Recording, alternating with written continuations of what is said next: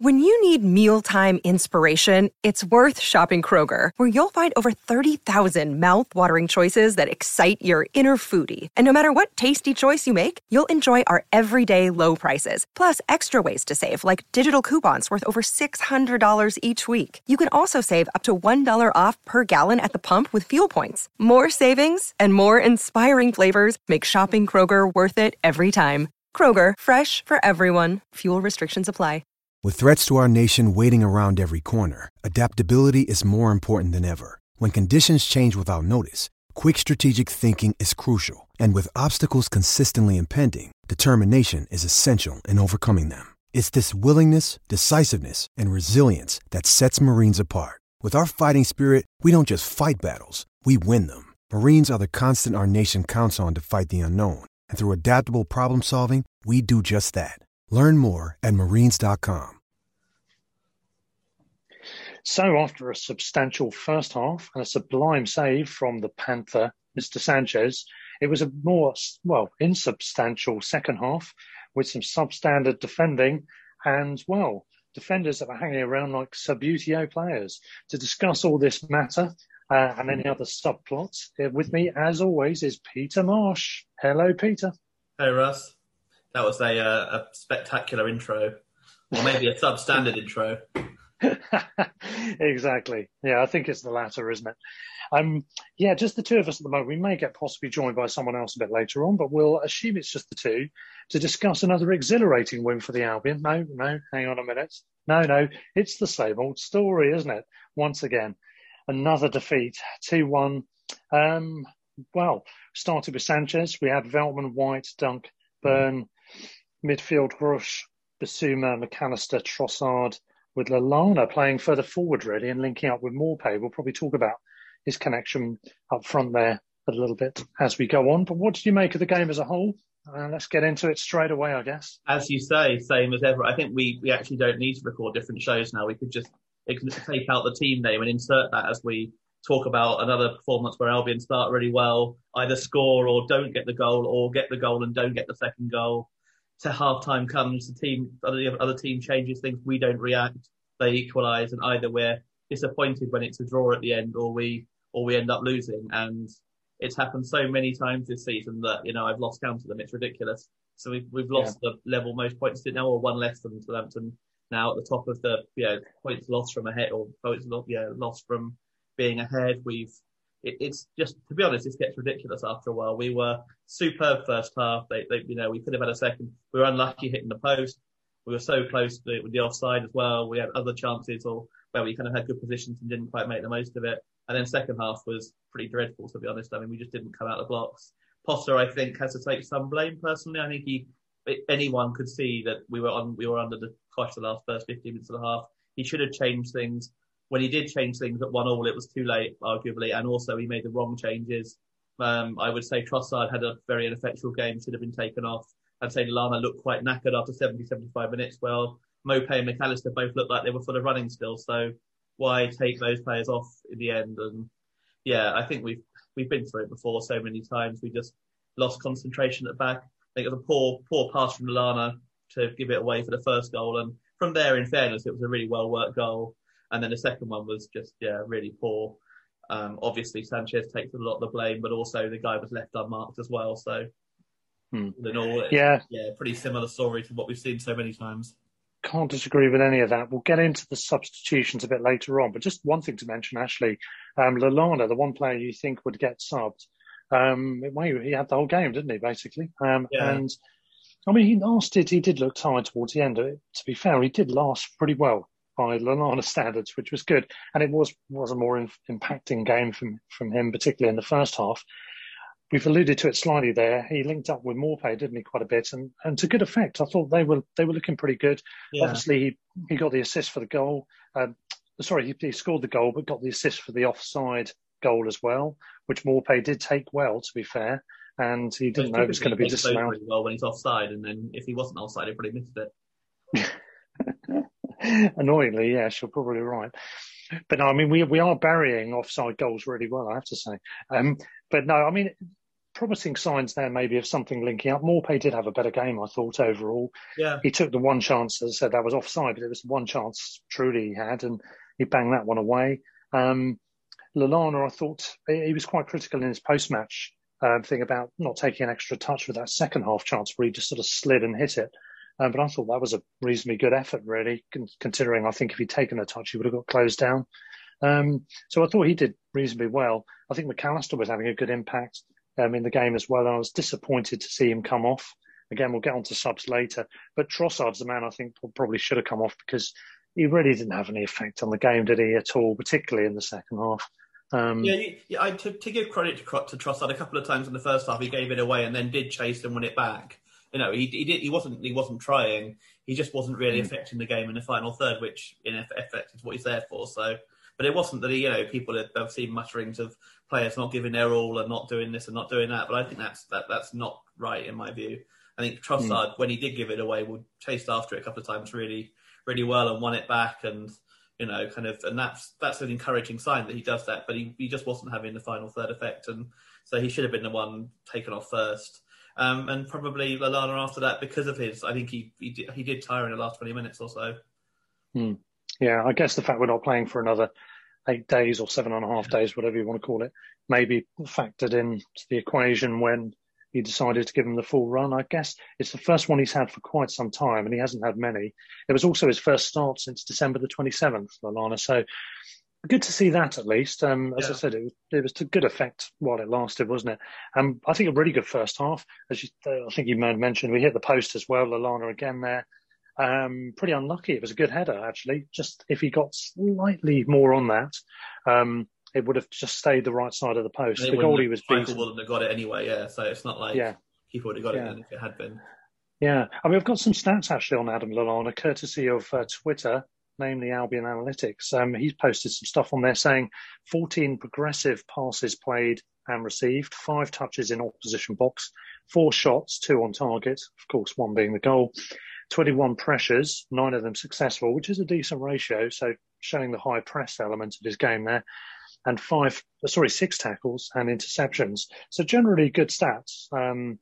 When you compare that as well also with Pascal Gross, who he also mentioned some stats for. He said Gross had 15 progressive passes and dribbles, 9 out of 15 long passes completed, 9 progressive passes, 9 crosses, and 5 shot creating chances. So again, he had a reasonably good game as well from those stats. I think overall, I think it was a good first half in general. We were on the front foot. I think Basuma was looking comfortable enough. He was having a better game. But I felt that it was exactly what we've been saying in recent weeks. They're the sort of team that are going to take the game to us somewhat. Even though they are better away from home and they are a good counter-attacking team, somehow you're still going to get more space against the Leicester than you are against the Palace. And I think we did look better. We looked crisper, more incisive, more decisive, more first time with our passing in that first half. But a lot of it was to do with the space available. And I think we were benefiting from it.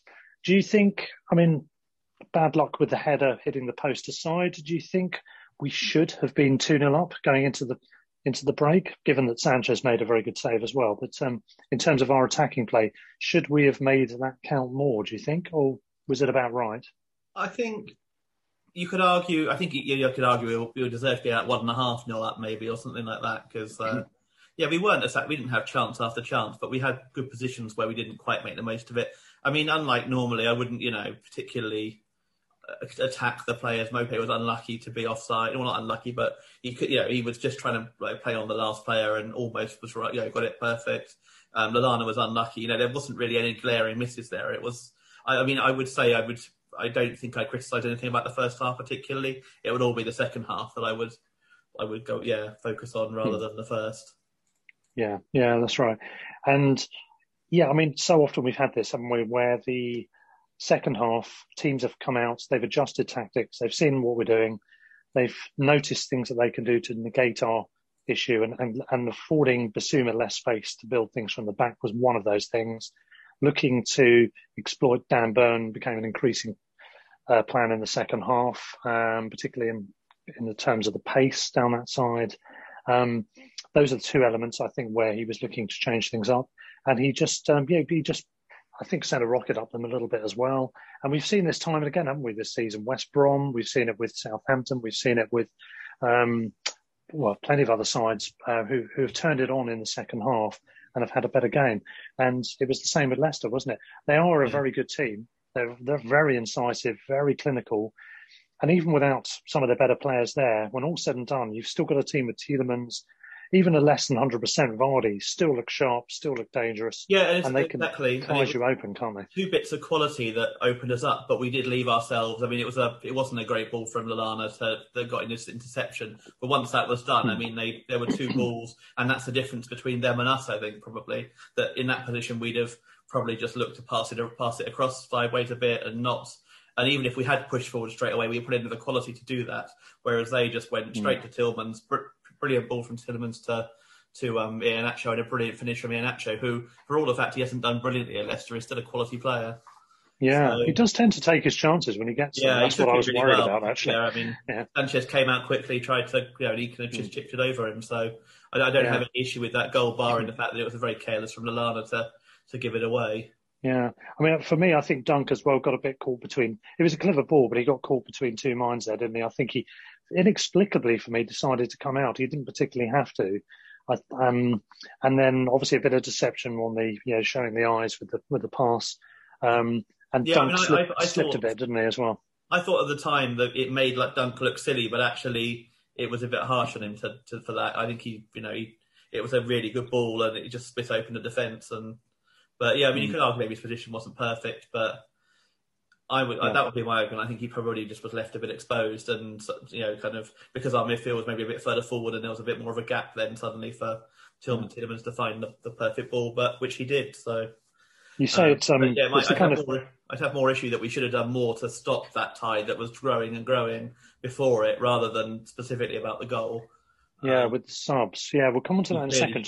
Made a change. I was just going to say on the matter of Leicester playing that kind of attack, and we don't tend to do that. Even if we had have done that, you've still got to have Dunk do what he did, or the Leicester equivalent. So even then, his equivalent. And then I think even if we do, I'm not sure you have the quality. Even then, it was like a perfect ball from Tielemans. And a good finish. There was a little bit of a kind of a slight deft movement, wasn't there, with Iheanacho as well? He used his body language well to disguise what he was going to do a bit as well. So it was a quality finish.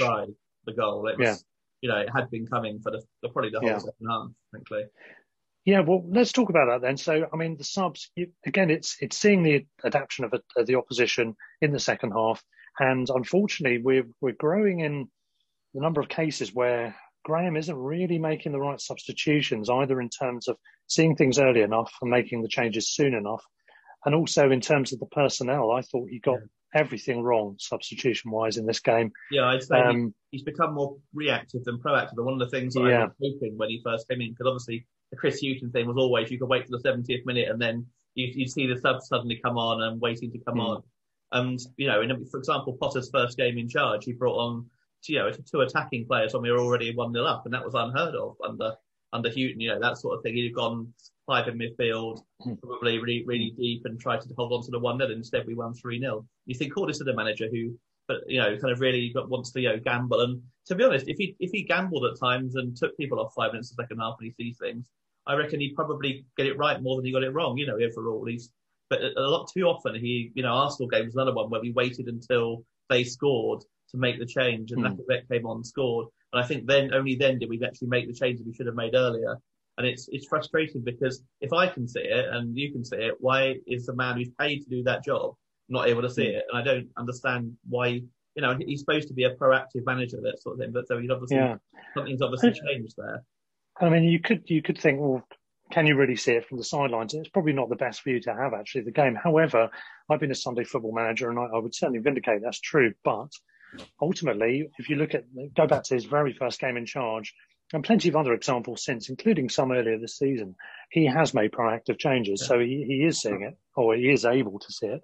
And I think it's a symptom of just as lack of confidence with the forward line. It's a symptom of the situation we're in. I think we're getting cagey. We're clogging up a bit. He's holding out. just being reluctant to make bravado decisions because of the consequences, which are getting ever more great, aren't they, if they go wrong? And the paradox is they are going wrong anyway by not making the changes. That almost anything he could have done would have shorted it. I think they should have brought another midfielder on probably at that point in the game. They could have taken off one of the more attacking midfielders like McAllister or Grosh or Trossard or whatever and brought on a more defensive midfielder maybe, or at least someone who can help them get control. Proper probably being the obvious one if he was fit enough to play 40 to 35 minutes, whatever, depending on fitness, because he's obviously quite good on the ball and is quite good at ball retention and protect the back line quite well. So I would have done that, because we were starting to not have any control. If you can have all the attackers you want on the pitch, if you don't have the ball, it's not much point really. Yeah, and I don't think we're managing games well enough. Aside from the substitution side of things, we're not really managing, and we're not seeing games out. Palace, much as it was aggravating the hell out of me to think we were going to draw the game, because that's what it was looking like. The fact of the matter is, you take the point there.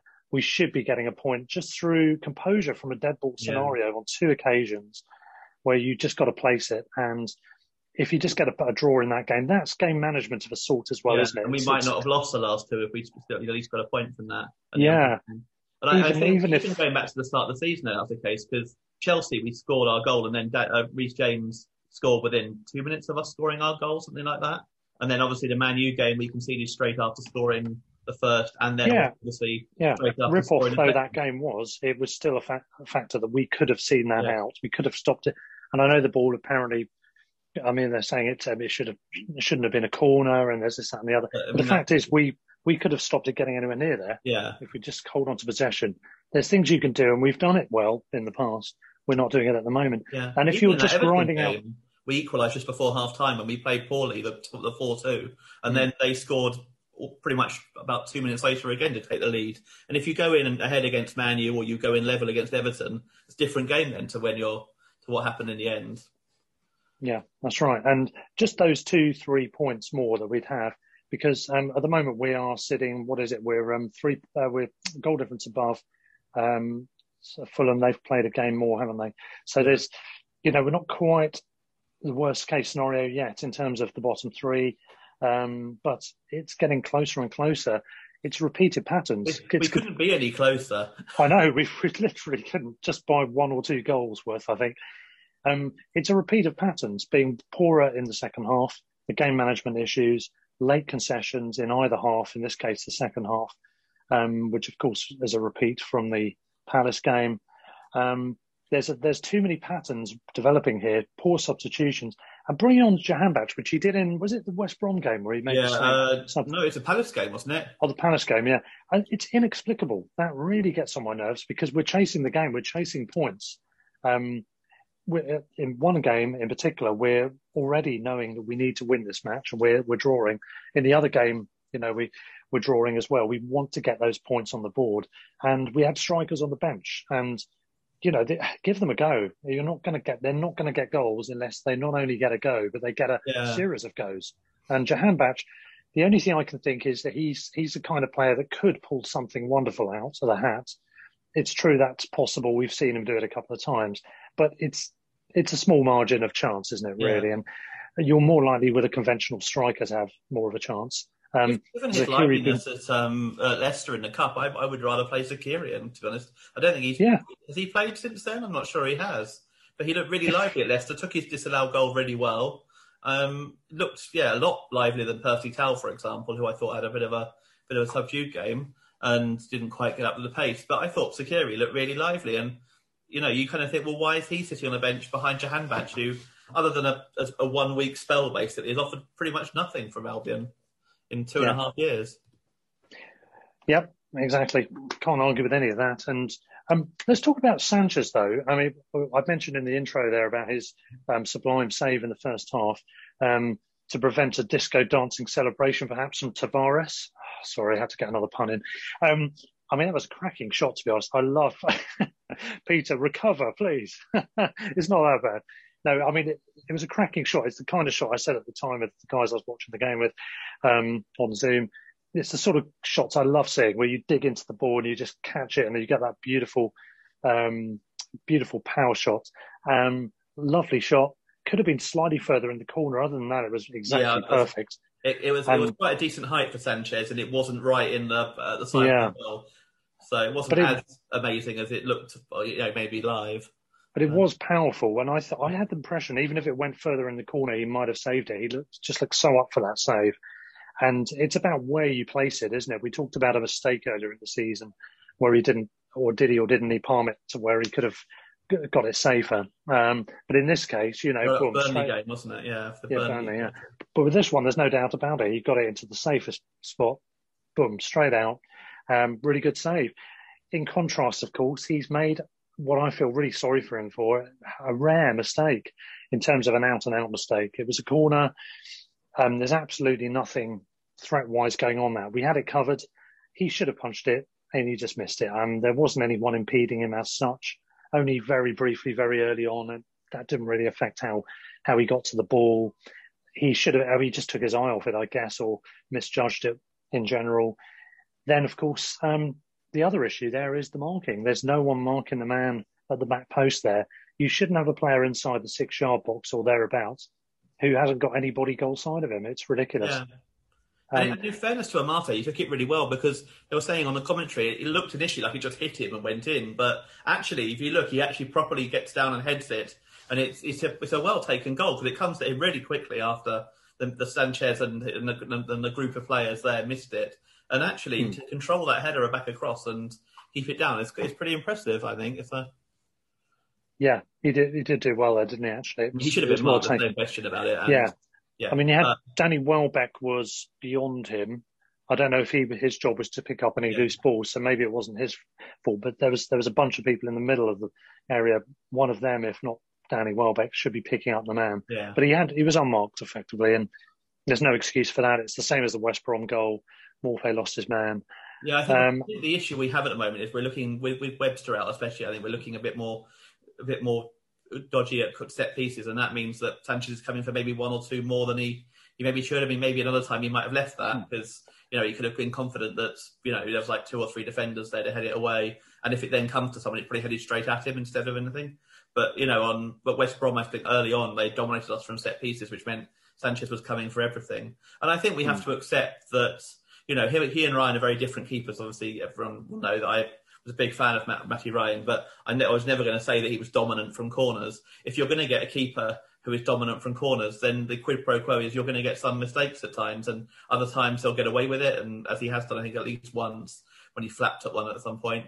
But yeah, on like the odd time he'll concede a goal as a result. But we'll also not concede goals that maybe we would have done, because Sanchez will come and claim it when actually there might have been a goal if Ryan had been in goal. So there's alternatives either way around. But yeah, you have to accept that Sanchez is at fault for it. There's no way, as much as yes, the people should have marked, but that's the job of a goalkeeper. Yeah, absolutely. The only other incident I can think of note was there was a penalty claim, wasn't there, which I'd forgotten about till I saw Ref Watch today. And I used to like Dermot Gallagher, but I'm getting increasingly irritated by his refs union kind of stance on everything. In terms of that particular decision, I wouldn't necessarily say I disagreed with him, though. He said he thought it should have been a penalty. So did Sue Smith, who was in the studio. But Stephen Warnock said that from one angle behind, he didn't think it was a penalty because, what it looks like is Vardy's touched it with his left foot as Dunk tries to get the ball at that moment. So although it looks like Dunk has touched it, that it was actually Vardy that touched it away. Dunk therefore makes contact. Should have been a pen. Stephen Warnock saying that from a certain angle, I think it was somewhere behind, you can see that actually Vardy does touch it, but Dunk slightly touches it afterwards as well. I don't know. I haven't seen it again since, so I'm not sure. I would say it's one that's probably not a clear and obvious error either way. So I'd probably go with the on-field decision, whatever happens. And I'm not sure what sort of view the referee had. I think there was enough doubt that is probably why the VAR didn't give it. But there also probably, was enough video or footage that it should have been a penalty, that if it had gone the other way, if Michael had ever given a penalty, then it probably would have stuck with the on-field decision. Yeah, I think so. And we've had we've been on the wrong end of that sort of situation, haven't we? The aforementioned Man U game. I think there's a couple of other incidents as well where Either way, Dunkey didn't need to dive in there. I think that was one where he made. I wouldn't say so much for the goal, but I didn't think he needed to dive in there. He was only going to the touchline, so he could have. Yeah, he'd have been better off just trying to keep up with him, and it wasn't exactly a long space to go, so there wasn't a lot for Vardy to do really from there. So yeah, it was an unnecessary risk. Yeah, especially with Vardy, he's so quick-footed as well. Yeah. And when he dived in, first of all I thought, no, don't do that. Then he seemed to have got it from the first glance, and I thought, well, actually, fair play, fantastic tackle. Then I went into the third phase, which was looking at other angles and starting to think, knowing our luck, here we go. But no, thankfully that wasn't given. Not that it made a difference in the end. We've seen quite a few times recently, the different footage, the different ways of looking at things that VAR can do, where there's incidents. I think I talked about a couple of weeks ago, the show where Chelsea played Chelsea played Man U, was it? And there was a potential penalty. And from different angles, it looks like one it looks like that Greenwood handballed it first, and the other one it looked like Hudson-Odoi handballs it first, and that causes enough doubt that probably there's no overturning it either way if VAR just goes with the on-field official, because there's enough doubt either way for it to not be a clear and obvious error. Yeah. One other thing, actually, just from today's Sky Sports stuff, I have slightly irked me, and I can sort of understand why, because people aren't looking in very comprehensive detail at the back catalogue of incidents that have occurred. But somebody was talking about the IFAB decision to amend the handballs for attacking players, because they had Dermot Gallagher in there. They were talking to him about it. And they were saying that incidents like that Fulham recent one, that wouldn't have got disallowed. And they said, but it's no use to Fulham now, because if they go down by 1 point, then that's going to be unfair on them. And I was thinking, well, they got a point through us getting a goal disallowed. Plus, we are 2 points worse off for the same incident. It's kind of. I wish people wouldn't say that unless they've done more research. To be honest, yeah, I can see how it happens, but and I've said that, but there's going to be other incidents. There'll be games in West Brom have had, which I can't remember or possibly didn't even see, where they've probably had decisions like that as well. I don't know. Who knows? But yeah, I mean that's that. I do think in terms of the laws of the game and the rules, the subdivisional rules that they come up with, and issues of subjectivity, there's so much debating going on there, and I feel like that's a subject for debate this summer, Peter, when we've finally got no more football to talk about in such ferocious frequency. Or actually, it's thinned down now, hasn't it? We're down to one a week at the moment. Yeah, so. And we've got a 2-week break coming up. Yeah, indeed. Yeah, and we may actually have a discussion on general football topics at some point during that international break week. The other one that they need to sort out is the offside, because I mean that again, it surfaced the other day that Werner pointing to be for the ball and being offside as a result of his hand, and they're now suggesting against Liverpool, going to be against Liverpool. They're now suggesting that offside's going to be based on the legal part of the body that you could hit the ball with. So your arm can't be offside basically, but your shoulder can be or something. It's all so complicated. I mean, personally, I think given the ridiculous nature of the VAR decisions, they should change the rules back to clear daylight between the players, because that if you're going to have the VAR checks with so much detail, they should move back to the old way of doing it rather than being level, because being level means that your toe is ahead of someone. That's not an advantage, so you shouldn't be giving offside for that. Yeah, and to me, I think if your body's leaning in and someone else's body's leaning out to try and catch you offside or whatever, or just they happen to be in that position at the time of the ball being played, there might be some sort of bodily gain involved there in already leaning forwards into a run. But that should be a legitimately allowed advantage. I think if your feet are level, that should be the benefit of the doubt. That should be onside. And if there's not clear daylight, the same should be applied. It's essentially what Arsene Wenger's been calling for as well. Effectively, that's the toenail factor. So if you've got a line there and the lines are overlapping or just matching straight up to each other, that should be onside. Just have it that's the rule. Then everyone knows that's the rule. Then you can at least have, it feels like a bit more flexibility, that you won't feel like you're getting these stupid decisions, and you're still going to get marginal stuff, but it won't be at the ludicrous moment where you've got someone's upper arm offside, as you said, or even just the torso. I don't think should be an issue. I think that should be okay. Just do it with the feet and have daylight. That just makes it as simple as it can be. It's never going to be perfect. There'll still be debating points. People who don't like VAR want that anyway. They want to still have something to moan about down the pub after games when we're back to normal. But at least you're limiting the amount of ridiculousness, because the reason we both thought VAR would be a good thing is because it would snuff out Burnley double handballing it, going up the other end and scoring, which is what happened to us. And that sort of stuff, that's what you want snuffed out. But you don't want tiny, tiny marginal decisions being scrutinised over minute after minute after minute in slow-mo, distorting the reality and the real time.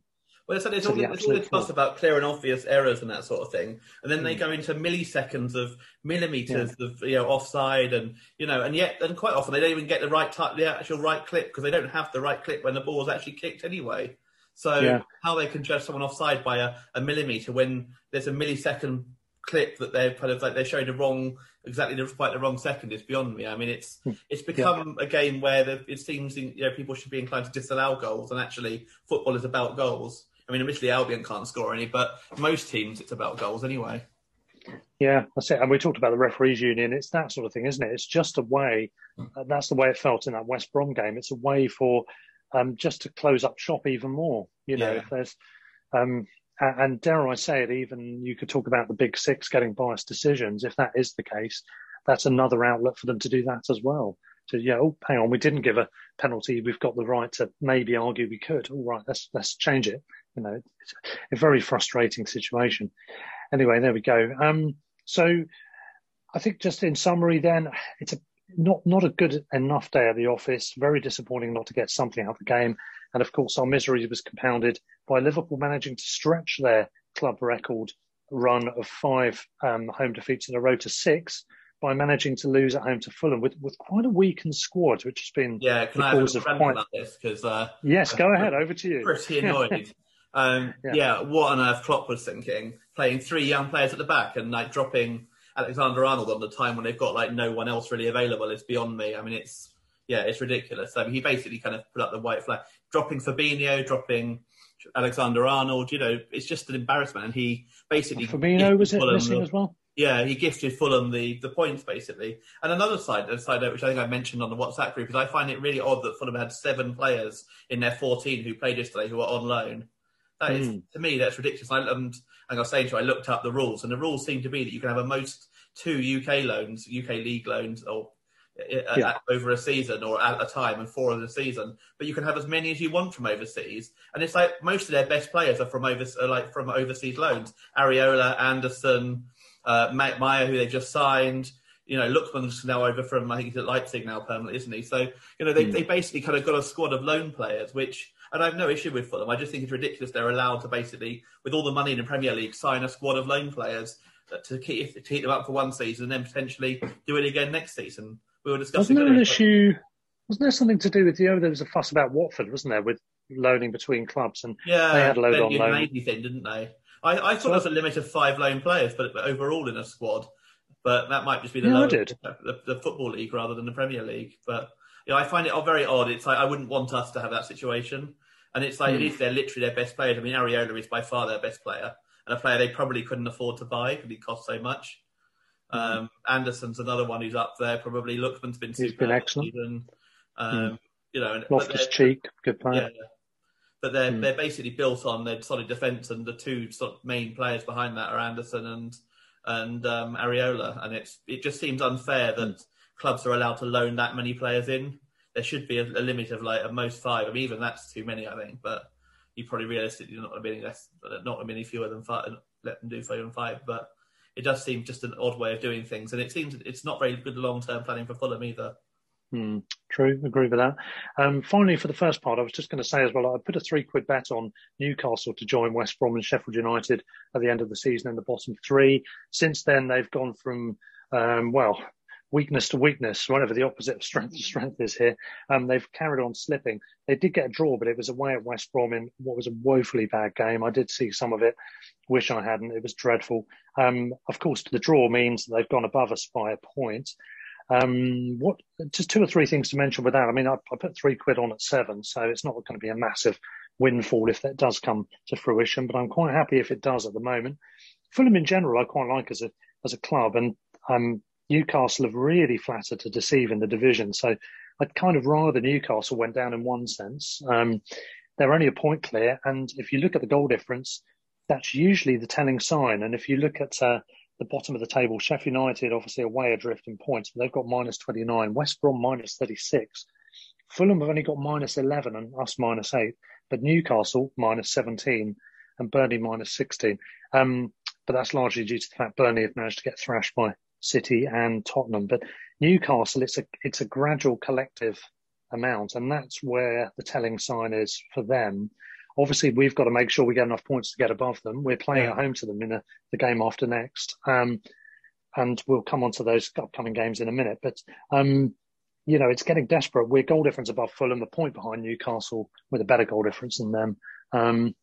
So pretty tight in there. I think we kind of almost write Burnley off at this stage on the basis that they're 4 points clear and they just look like they're going to grind things out enough. They're not out of the woods, but they're on 30 points now, and I think it's highly likely they'll grind their way to safety, won't they? Any thoughts on that?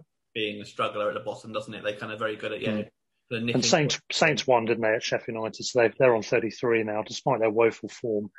That's probably saved them now, I think. Saints, of course, being our next opponent. Well, we're going to take a short break there, Peter. In part two, we'll just have a look ahead to the upcoming games in the next couple of weeks. I've done a poll on Twitter as well to gauge opinions on how people are feeling about the rest of the season. So we'll talk about that and any other football news and a couple of other thoughts from the weekend coming up in just a moment. So we'll be back after this break.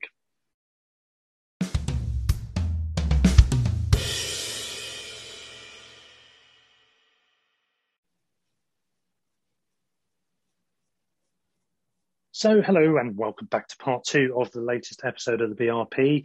We've been talking about the Leicester game, Peter, haven't we? And off the back of that, and I put out a Twitter poll to gauge reaction, but mainly most of the results came in before the Fulham game, actually. So to be honest, they haven't really changed after the Fulham game. The results are pretty much on a par.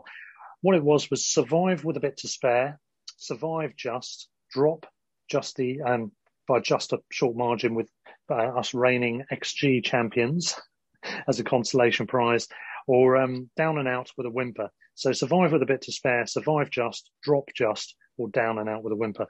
And survive just was 41% of the vote. Clearly people think it's going to be tight. 68% thought it was that or just dropping out, because second voting after the 41 just surviving was 27 for dropping by a short margin. 17% think down and out with a whimper, and only 15% thought we'd survive with a bit to spare. This is from 151 votes, by the way. So the general mood is it's getting close. However, the mood is also still favourable in terms of the optimism is just there that we'll still just about pull it off, but it's not going to be comfortable. How do you feel about it? Do you feel the same as that? I'm very much on the fence in between the two options that are very popular, to be honest. I think the next two games are huge, and we can, given we've got a reasonably tough run-in, I'd say, with United, City, Arsenal, Chelsea, Everton in the last 9 games, as well as Leeds and Wolves, who neither of them will be easy either. And I mean, frankly, no game's easy this season, so we could just as easily lose the others as well. But I don't think, I'm slightly concerned that we've got, quite a tough run-in, so we've got to get at least 4 points from the next 2 games, I would say. Ideally beating Newcastle in the process, because they're kind of going to be a tough one. Southampton obviously now missing Ings, which is a real bonus. Newcastle with a lot of injuries, although there are rumours around that they might be able to rush Wilson back for a game against us, and if that was the case, that would be a blow, because he's obviously their main goal threat. Unless they rush him back too soon and he comes off injured 5 minutes in and is out for the rest of the season. He's also got quite a decent record against us on the whole. I know obviously they had a pretty awful game against us this season, but for Bournemouth he's got quite a decent record of scoring goals against the Albion. So That's true. It would be good to have if he's still out for that one. But I think it's going to come down to kind of a matter of a point or 2 or maybe 3 now. We've let slip our lead. We've kind of we've given up. Fulham, I assume, will probably lose against Man City, so we'll be okay this weekend. But the weekend after, I'm not quite sure why, are playing Leeds, because they've already played their game from the cup weekend, but they've now moved another game to there. So I'm not quite sure where that's from, or And that's where we could, if we don't get the points we need, drop into the bottom three. Yeah. Yeah, that's a bit annoying, isn't it, actually?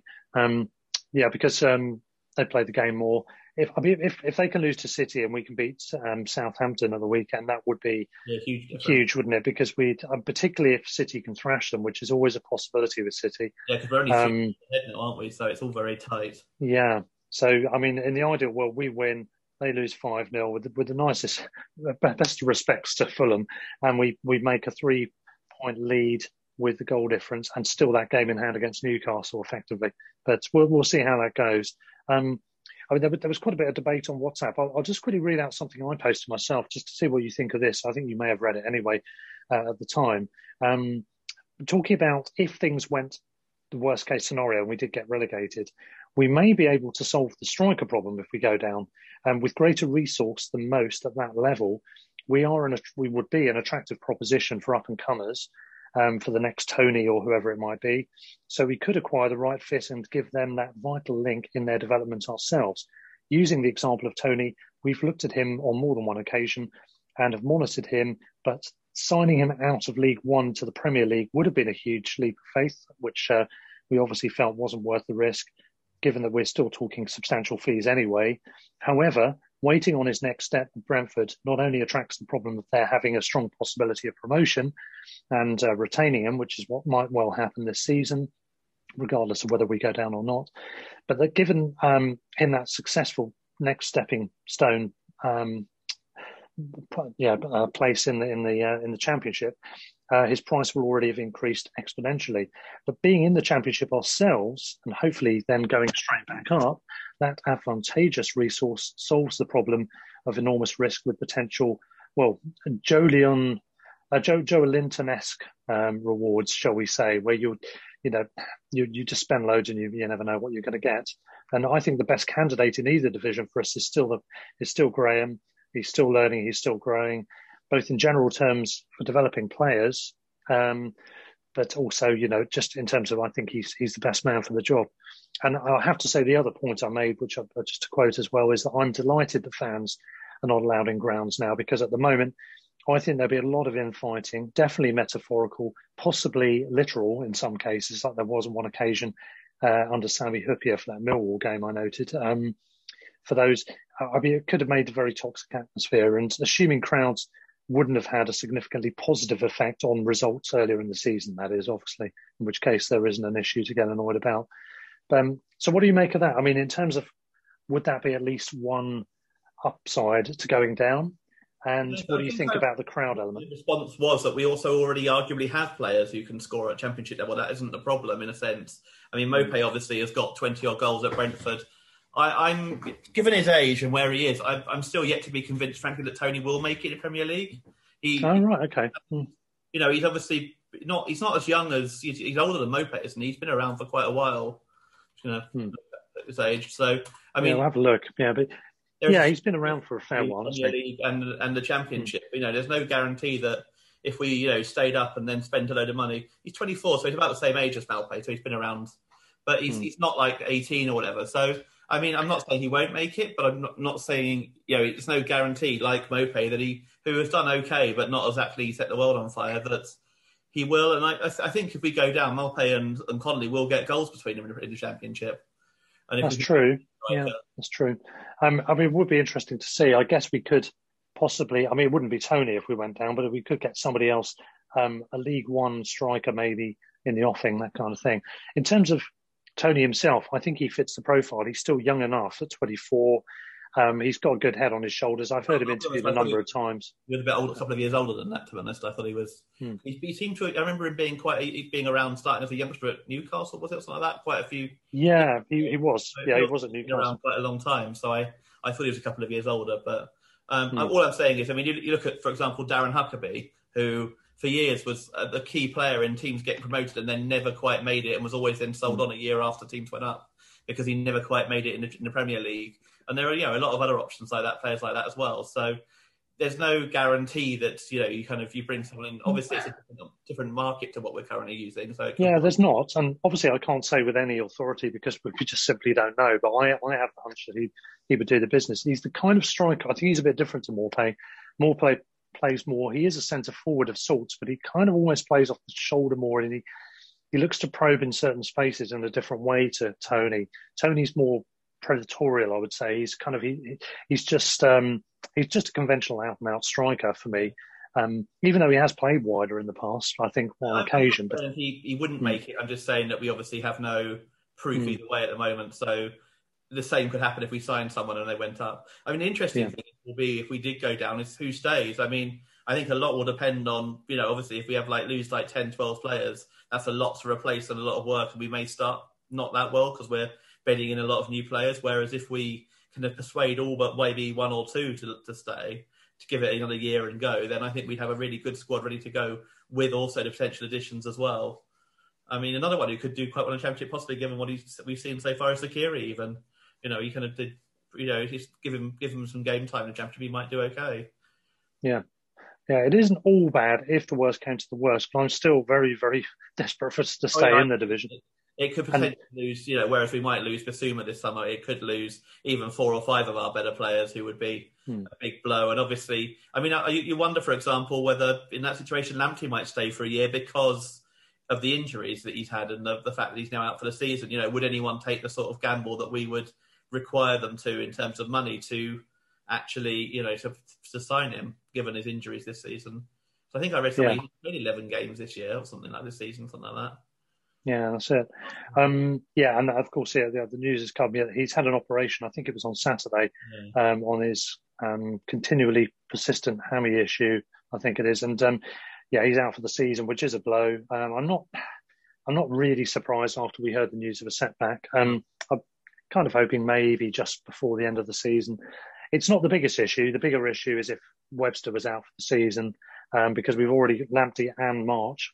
Yeah. Webster as well. It would just be and the biggest issue, I think, in a way, who's the least easy to replace is March. In some ways, we don't have a natural left wing back.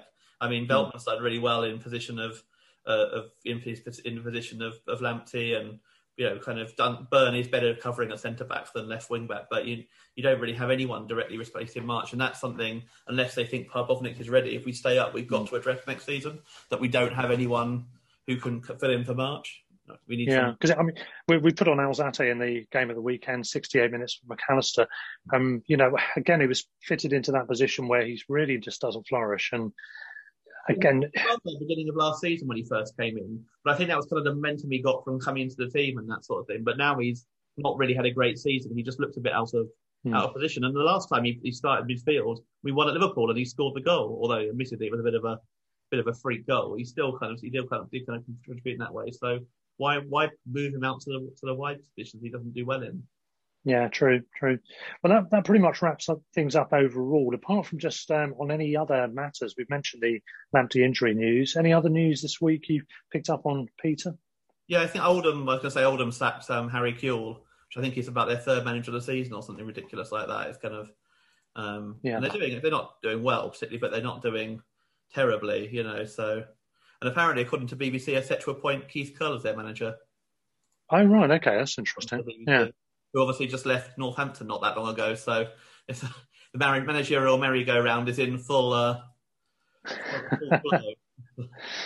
Certainly is, yeah, indeed. So I mean, that pretty much wraps it up. The only other stuff really is just the notice board kind of thing. Just to mention that we are now affiliated with the Sports Social. It's a podcast network that we are with. It's www.sport-social.co.uk, isn't it? If people wanted to check out any information about them. If you want to contact this show, it's Twitter, it's at Brighton Rock Pod. You can email us brightonrockpodcast@gmail.com. Certainly would love to hear from you. We've had some good feedback in recent weeks, lots of messages and things, so keep them coming, guys. It's all very good. Also, a shout out to Tim. Keep listening. We really appreciate that. Peter, a friend of mine, known as Big Phil, has joined me in doing a film podcast called Film 5. So we started up as well. So if anyone wants to check that out, they can look it up on various podcast platforms. That's Film 5s with me and Phil. Any other stuff from your end, Peter? Nothing from me, no. I think that's a wrap. So Only other thing to mention is we've now got a week until the game. It's Sunday. It's 12 o'clock, isn't it? The kickoff. It's our first game on BBC as a live league fixture ever, and first time live on the BBC for a very long time, I think, in general, including cup games. It's away. We're better away than we are at home, aren't we? So hopefully that will be a good sign. Southampton, aside from their game of the weekend, have been in woeful form. And as you said, Ings is out now for 3 weeks. That's been confirmed. Gives us at least a glimmer of hope. Not that we've done very well with weakened teams recently anyway. So quick, in case we don't do a pod, we may do one later in the week. But if we don't, quick prediction on the Saints game. 1-1. Yeah, I'm going to go 1-1. I've been getting results wrong pretty much all the time recently, so I should have gone for a Saints win, but I think I'm going for a 1-1 draw as well, actually. I can see us, kind of getting a point there, but I think, and that'll at least get us one more point clear of Fulham, hopefully, because I think they'll lose to City. Newcastle got Villa home. It's quite a big game, that, because it's a game at the moment. Villa aren't on great form, and Grealish has been out. So if Newcastle could nick a win there, that would be a real blow. Hoping that they can revert to type and lose comprehensively. Yeah, that would be nice. Yeah. But anyway, we'll wait and see. In the meantime, thanks very much for joining me as always, Peter. And in the best traditions, we'll sign out as usual. So here we go. Stand or fall. Up the Albion. Sports Social Podcast Network.